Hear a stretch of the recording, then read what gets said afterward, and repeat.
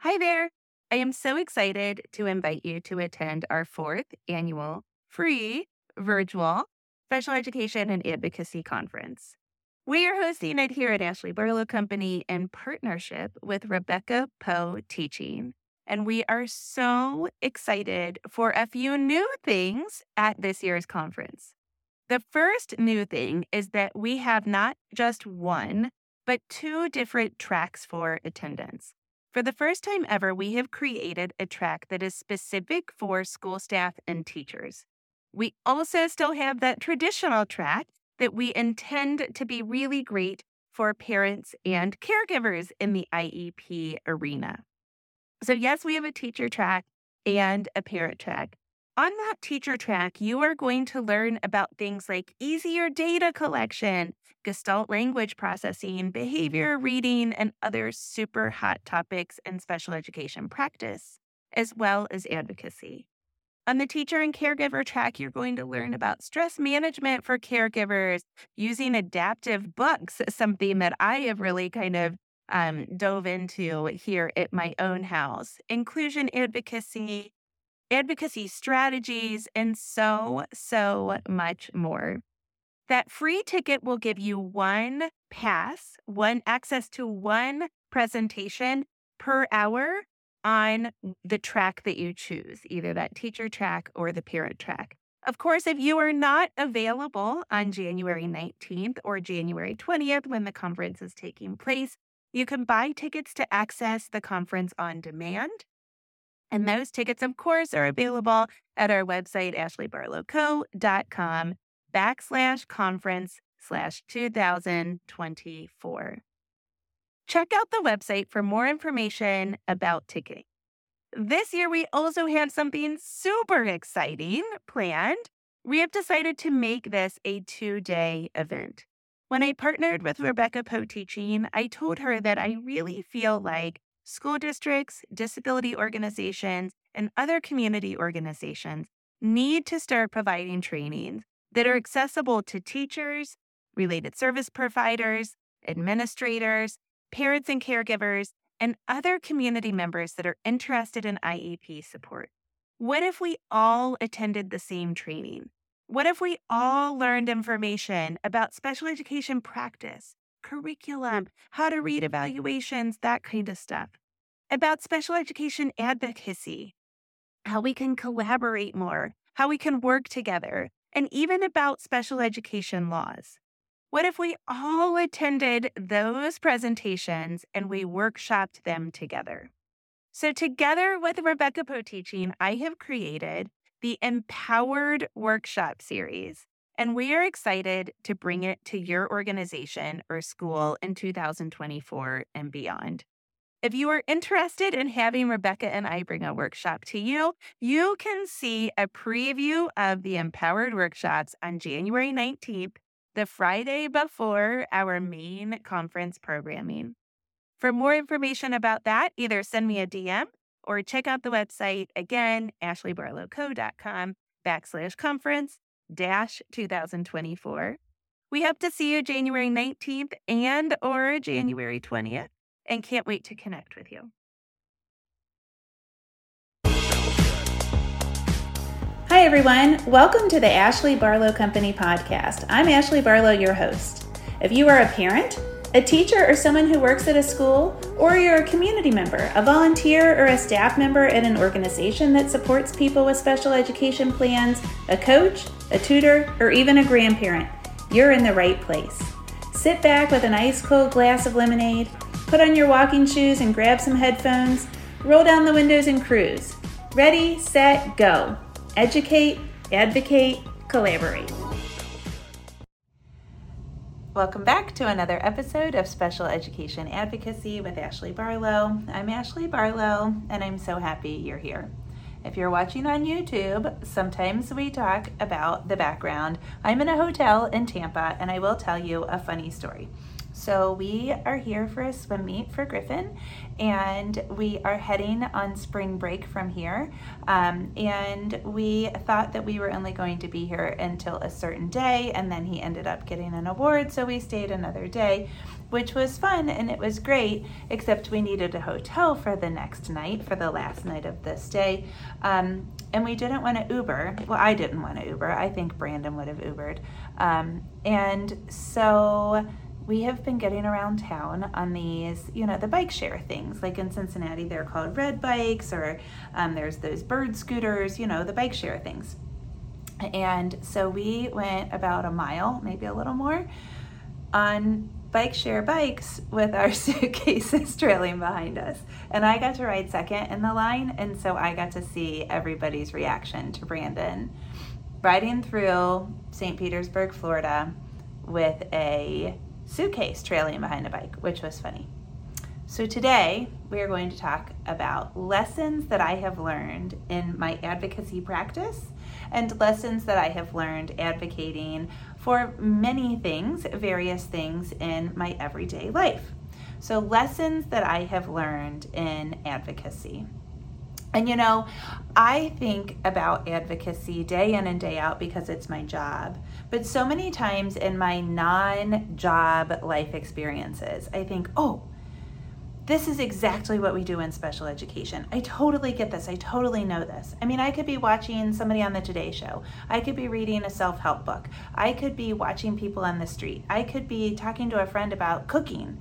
And somehow it ties back into, yeah, totally. That's how we do it in special education advocacy.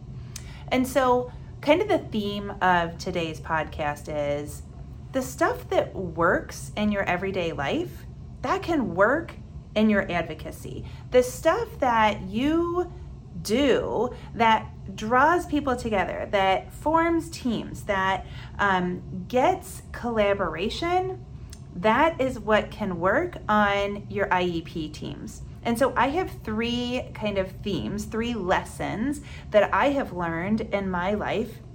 And I'm going to tell you, kind of how it has applied to like an everyday lesson, and then how it is applied to special education advocacy. So my life, I always tell my clients, I have had a lot of perspective building opportunities, a lot of things that have kind of shaped our values and formed the interests that we have in our family. So of course we have Jack, who has Down syndrome. If you have listened to the podcast for a while, you also know that I was injured pretty significantly when I was 15 years old, and I have chronic pain. So not only did I get hurt, which was a life-changing experience. I broke my back in a wave runner explosion, if you are new around here. But I also had the mental health component to that. I have chronic PTSD. It just stuck around. Usually it doesn't, but for me, it stuck around. And my husband has had cancer. So we have had a lot of different opportunities to kind of like really big, kind of focus in on our family's values and on what's important. And from that, one lesson that I have learned that I'm not going to talk about today, but from one lesson that I've learned is I always say, if the four of us are okay, life is good. If the four people in our little family are okay, then we are not going to sweat any of the other small stuff. Now, if everything's like really good, let's keep chipping away and making the world a better place. But when, kind of like crisis hits, I look around and I look at the four walls in our house and I say, okay, if the four people that live inside this house are okay, then life is good. And we're going to move on from here. So that is kind of an overarching lesson. But the first lesson I want to talk about today is that change takes time. Now, I am not a patient person. I am not a rest on my laurels kind of person either. So when I see the opportunity for change and I think that something needs to happen, and by the way, I hate change. But when I see the opportunity for change, like something that could be better or something that could be different, I want to like totally fix it right now. And I don't want the process. I want the result. I always say I'm a fixer and I don't really spend a whole lot of time in like the meat of the process. I just want to like do something, see if it works. And if it doesn't work, I want to do something else. And I want to do it really fast. And change, real effective change, takes time. And I think the reason that it takes time is if it involves other people, you need buy-in from the other people. Everybody needs to get educated. People need more information. You know, there's all kinds of things that have to kind of build into this change. And most of all, you need to bring the other people along, and it takes a little bit of time to take somebody to the light, especially if they start off in the darkness, if they start off far away from you. So this week, a couple of weeks ago, I started working out with a trainer. And I have never in my life lifted weights. I mean, I think I maybe did a little bit of free weights like in my early 20s because a friend probably showed me how to or something, but I've never really worked out with weights. I've done Pilates, and I've done Pilates mat classes, and I've done, I swim, and I have this new thing of running, we'll call it shuffling, but I've never worked out with weights. And I was teasing Brandon on this vacation that every time I look down, I expect for there to be some kind of change. I expect to all of a sudden look like, what's that lady's name? Jillian Michaels or whatever. But change takes time. And so I'm not going to look down and be like, oh, wow, I've got a six pack, because change takes time. So in our own personal advocacy journey, we really had to advocate for Jack to be included, to have an inclusive setting for his IEP. We had to advocate in order for him to not be educated in a self-contained classroom at a school across town.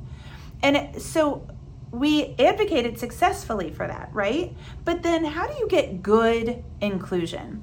And I truly think Jack had good inclusion that first year, but we've now been at our school for 6 years and we have great inclusion. The change from, this is what we do with kids like yours. This is what we do with these kids or those kids, or this is where he should go because of his diagnosis and because of his test results, to Jack is an integral part of our school. Jack is fully included in our school. Jack benefits from being here, and everybody else, the kids and the staff, benefit from being here. That is where we are now. But it took a long time because change takes time, right? We had to bring the other people along. We had to bring the system along. And when I say we, I really mean Jack. He was the teacher of everybody in this process. So his first year of kindergarten, we brought in an educational consultant because we were like, we need help. So somebody from our children's hospital, we're so lucky in Cincinnati, we have people like that at our children's hospital who came in and really offered some great supportive strategies on modifying the environment, modifying the work for him, etc. And then the next year, the teacher was really, really good at educating the other children. And we got lots and lots of good progress and lots of good social progress for Jack as a result of that.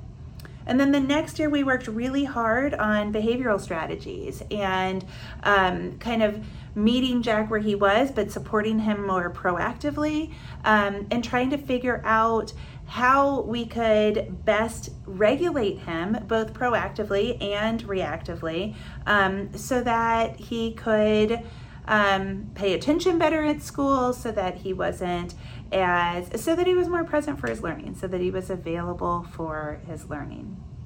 And then second grade happened, and Jack had a huge maturity boom in second grade, but Jack was in a classroom and he had a teacher that just truly appreciated him. There's no other way to say it. And that's from that point forward is when the unicorns started to come out, because that teacher and the children in that classroom, they just knew exactly what he needed. They knew exactly what he wanted, and it really, really worked. But we were there for kindergarten, and first grade, and probably a whole quarter of second grade before that happened. At least 3 years before we got to the unicorns. And believe me, it wasn't all unicorns the whole time. So where are we now? He gets beautiful modified work, including modified tests, modified study guides. He is taking 5th grade tests. He gets letter grades, which is just bonkers. Is from where we started to where we are now is so exciting. And I truly did not think that was going to happen. He has wonderful communication that happens between his entire team. So parents to teachers, teachers to teachers, teachers to aides, aides to parents. The whole communication network works so well to benefit him and to make sure that we are all supporting him in his learning and in his behavior and his entire school, community, and home lives. The community in his actual resource room where he goes for some of his specially designed instruction is also really quite beautiful. The teacher, the aides, and the other children that are in there when he is in there, they have so much fun. So much fun, in fact, that Jack, who had never really talked about this, was talking about his middle school transition, and he does tease that he would prefer to not go to middle school and go to the high school because his pretend girlfriend goes to the high school. And when he teases about going there, he said, "Mom, who's going to help me at the middle school? I don't want to go there because who's going to help me?" So he loves that community, and he is having apprehension about leaving that community. And so we've got this kind of great place, but it took some time. Change takes time. Number 2, you, and seriously, you can make a big difference by advocating. I had no idea that this person that I live in could make the kind of difference that I make at the state and federal level with my legislative advocacy, with the policy work. I had no idea that I could make that kind of a difference.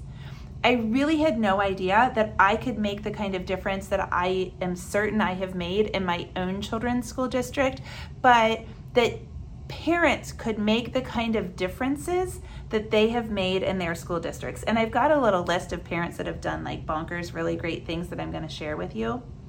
But my policy work really taught me this kind of lesson because I'm a dreamer. I'm a big thinker. You know, when I was little, I wrote the essay that said I was going to be the first woman president of the United States. That's just kind of my personality. But I don't know that I actually really believed that I could make a difference, that just me alone could make a difference. And so when Jack was, once I was far enough along in my journey as a parent of a child with a disability, I started to get involved in the legislative advocacy work. And the National Down Syndrome Society does, when you talk in present tense with COVID kind of still looming, let's say did, and I don't know, but I would imagine will again do a Hill Day, a day when you go to Capitol Hill and you advocate for the agenda of that organization. So I don't know, Jack was probably 3 or 4 and I went to my first Buddy Walk on Washington, which is their Hill Day. And it was an incredible experience. You go, there's a reception the first night, and then you do a day, 8 hours of advocacy training. Somebody comes in and tells you how to be an advocate.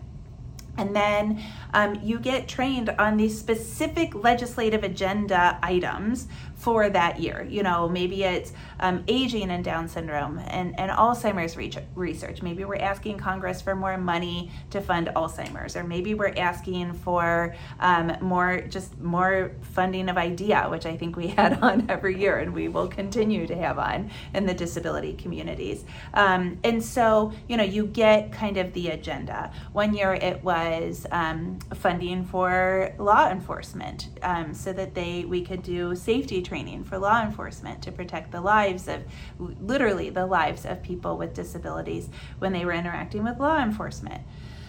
So you go to this day. Well, the ABLE Act, which allows people with disabilities to save money and to then still keep their Social Security and Medicaid benefits. And it's a very complicated structure. I should do a podcast on that. But the ABLE Act, in essence, allows people with disabilities to still qualify for Medicaid and Social Security, but to have more than $2,000 in a savings account. And the ABLE Act took 8 years to pass. Now, I did not advocate on Capitol Hill all 8 years because my son maybe wasn't even born when it started. But I was very fortunate enough to get to advocate for ABLE at some really big tables because I'm a Kentucky resident and Mitch McConnell had leadership roles every year that ABLE was making its way up, whether he was minority leader or a majority leader. I got to be in some big meetings because I was a constituent of somebody in leadership in the Senate. And from year to year, I would, send a couple of emails, send an update about Jack, send a couple of letters, maybe a newspaper article, but not a whole lot of interaction. And between one year and the next, Senator McConnell said to me, Ashley, I remember you are in, and he listed my children's school district, and your son's Jack, right? And then he kind of summarized a story that I had told him the prior year about one of my clients. I have permission to tell stories when I go on Capitol Hill. I don't just talk about my clients. And I'm sure he had notes, and I'm sure that his legislative assistants helped, of course. But I felt like, oh my gosh, this story that I told made a difference. And they obviously did in this very collaborative way because ABLE eventually passed. So then I, of course, said, well, I will help to get ABLE codified as Kentucky law. And so I reached out to a legislator that went to law school with me, and I said, hey, there's this law, and it really just is kind of like the adoption of the federal law, but we have a federal law, and all the states need to adopt it and need to develop their programs, and so do you want to sponsor a law? And he was a very junior senator, so he was looking for something to do. And he said, oh my gosh, this is so crazy. When I was campaigning, this woman on such and such street was telling me about this federal law that was probably going to pass, and I have literally gone door to door on that street to try to find the woman because I have followed the ABLE Act. I want to sponsor it, and I have to find that woman. She made a difference when he knocked on her door and he was just campaigning. You can make a difference in a really big way with just your day-to-day conversations and just your one body, one person, one family story. Just by telling your story, you can make a difference. So what have my clients done through their advocacy? I have one client that started an ESY program that now benefits over 25 children with a very specific purpose. Because the client said at a meeting, we should do blah, blah, blah, but in order to benefit my child, it's going to need to benefit other children. And so it was maybe a 2-month conversation. And that year, the program was initiated, and it has individualized components, it has group components. It is this really beautiful program that they had kind of dreamed up, and it worked. I have another client that joined the Board of Education for their school, and this is a school that is a big deal. And they joined the Board of Education, and the school's statistics, their state report card, so to speak, skyrocketed. Because this person's kind of agenda, their ideas, their big why, for me it would be inclusion, just made the school skyrocket within 5 years. Change takes time, but incredible progress. I have another client whose child actually went to an alternative placement and isn't even at that school, but the client didn't stop. The client kept saying, I really believe in this for your school. I really know that you can do this. And as a result, the school started a school-wide positive behavior intervention support plan. They bought a curriculum. They are doing it beautifully. My client reports back every once in a while to say that this school-wide PBIS is working because the principal kind of became a believer. The principal saw the light. So the only kind of word of caution I have about this lesson that I learned is that the advocacy has to be effective, right? So like you have to, like I said about the Buddy Walk on Washington, you do a whole day of advocacy training on how to talk to legislators before you go to the Buddy Walk on Washington. And so I think the same thing applies in special education, right? You have to know the content. You have to know how to advocate. You have to know how to read the objective information and how to infuse it with the subjective information. And that is truly why I developed the online course, The Lab, because I know that parents need that objective framework of the law with also the kind of how-to nuts and bolts. How do I organize things? How do I communicate things? What do I communicate? When do I communicate? How do I work as a team? And so I think it's really important, whether you read a book or you go to seminars or you take the lab or you get the advocacy training with the content of special education law, the content of special education, how you actually teach, and the negotiation advocacy skills. Okay, the last lesson I have learned, you've heard me talk about multiple times, but it is what I like to call relentless optimism. The can-do spirit, the I am going to succeed, and you can either join this train or you can get out of the way because the train's going to roll over you and it's going to be a happy train. This relentless kind of optimism.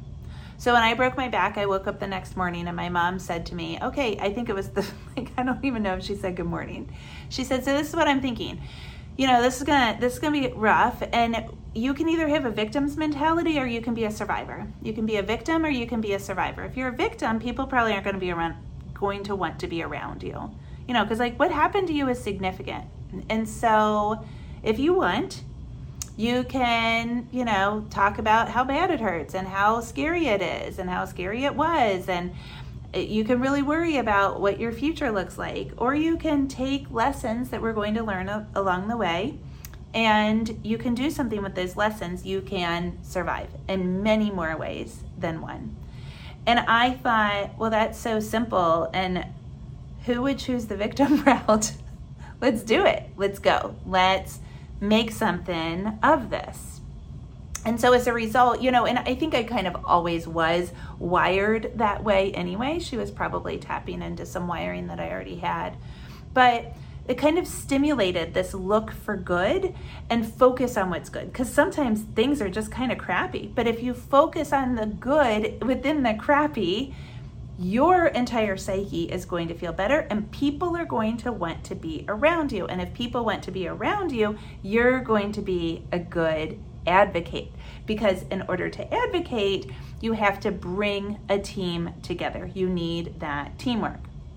So when a helicopter is arriving at the Children's Hospital at Cincinnati Children's, we do therapy across the street from the main hospital, and oftentimes helicopters arrive, and I always say a little prayer when a helicopter arrives at the hospital.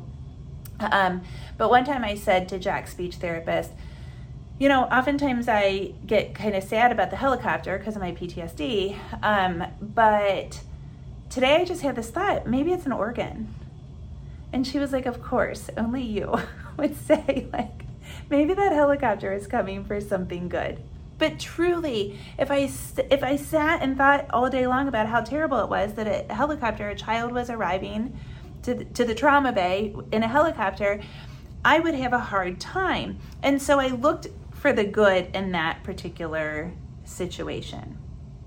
So what does this mean? How does this kind of translate into advocacy? I think what happens in advocacy is kind of similar to that adage that you attract more bees with honey than you do with vinegar, right? We can focus on the good and we can bring the people along, or we can use the vinegar and we have an abrupt end to conversations. And so what's this mean? It means collaborate, collaborate, collaborate. We are trying to bring people together. We are trying to work together. We are optimistic about the fact that we are going to continue to work together. We are relentlessly optimistic, and we say, no, I'm not letting you out of this without collaborating with me. I'm not letting it happen. And you have to stay on it. You can't let your finger off the pulse. The school team is living and eating and breathing education in your child's IEP all day long. And if you aren't showing them that you are also living, eating, and breathing their development, their education, their community exposure, their activities of daily living, their independent living skills, their home life, their community life, if you aren't also doing that and talking about it, they aren't going to see the collaboration. You have to stay on it. Sometimes what happens is I help people and I bring them to an aha, and it even happens after due process. I get them the thing, and then the thing doesn't even start. I get them intervention. The intervention doesn't happen because they haven't followed up. Or I get a curriculum. But remember, change takes time and change takes education, and you got to bring the people along. So the people are like, well, we didn't want this, so we aren't going to do it. And unless you stay on it and you continue to cheerlead, it's not going to happen, or it's not going to happen with fidelity. You don't want grouchy people implementing it. So you have to stay relentlessly optimistic, and you have to be like, yay, this is going to work. This is going to be great. You have to stay on it. You have to demand the communication, demand the collaboration. You have to cheerlead. But the one thing I will say is apple cider vinegar does actually attract those flies that come into your kitchen, those fruit flies. They're all over on bars. So every once in a while, you got to be a little sassy. You got to have a little zing to your optimism. You've got to have a little that's not going to happen. So honey works, but apple cider vinegar works too. I don't recommend white distilled vinegar in your advocacy very often at all. But sometimes a little sweet apple cider vinegar that they also have at bars is actually effective. So cooperate, use your parent rights, get educated, model the teamwork. You know the teamwork's possible because you do it at work, you do it for your other kids, you do it in your family, you do it in so many different areas. Model the teamwork. Celebrate the successes. The successes are going to come. Okay, so our 3 lessons from today. Change takes time. You can make a difference. And relentless optimism. I will see you next week. Same time, same place. And don't forget, we have the launch of the ABC course coming up April 15th. So if you have thought about becoming a special education advocate, your chance to enroll is coming right up. I'll see you next week.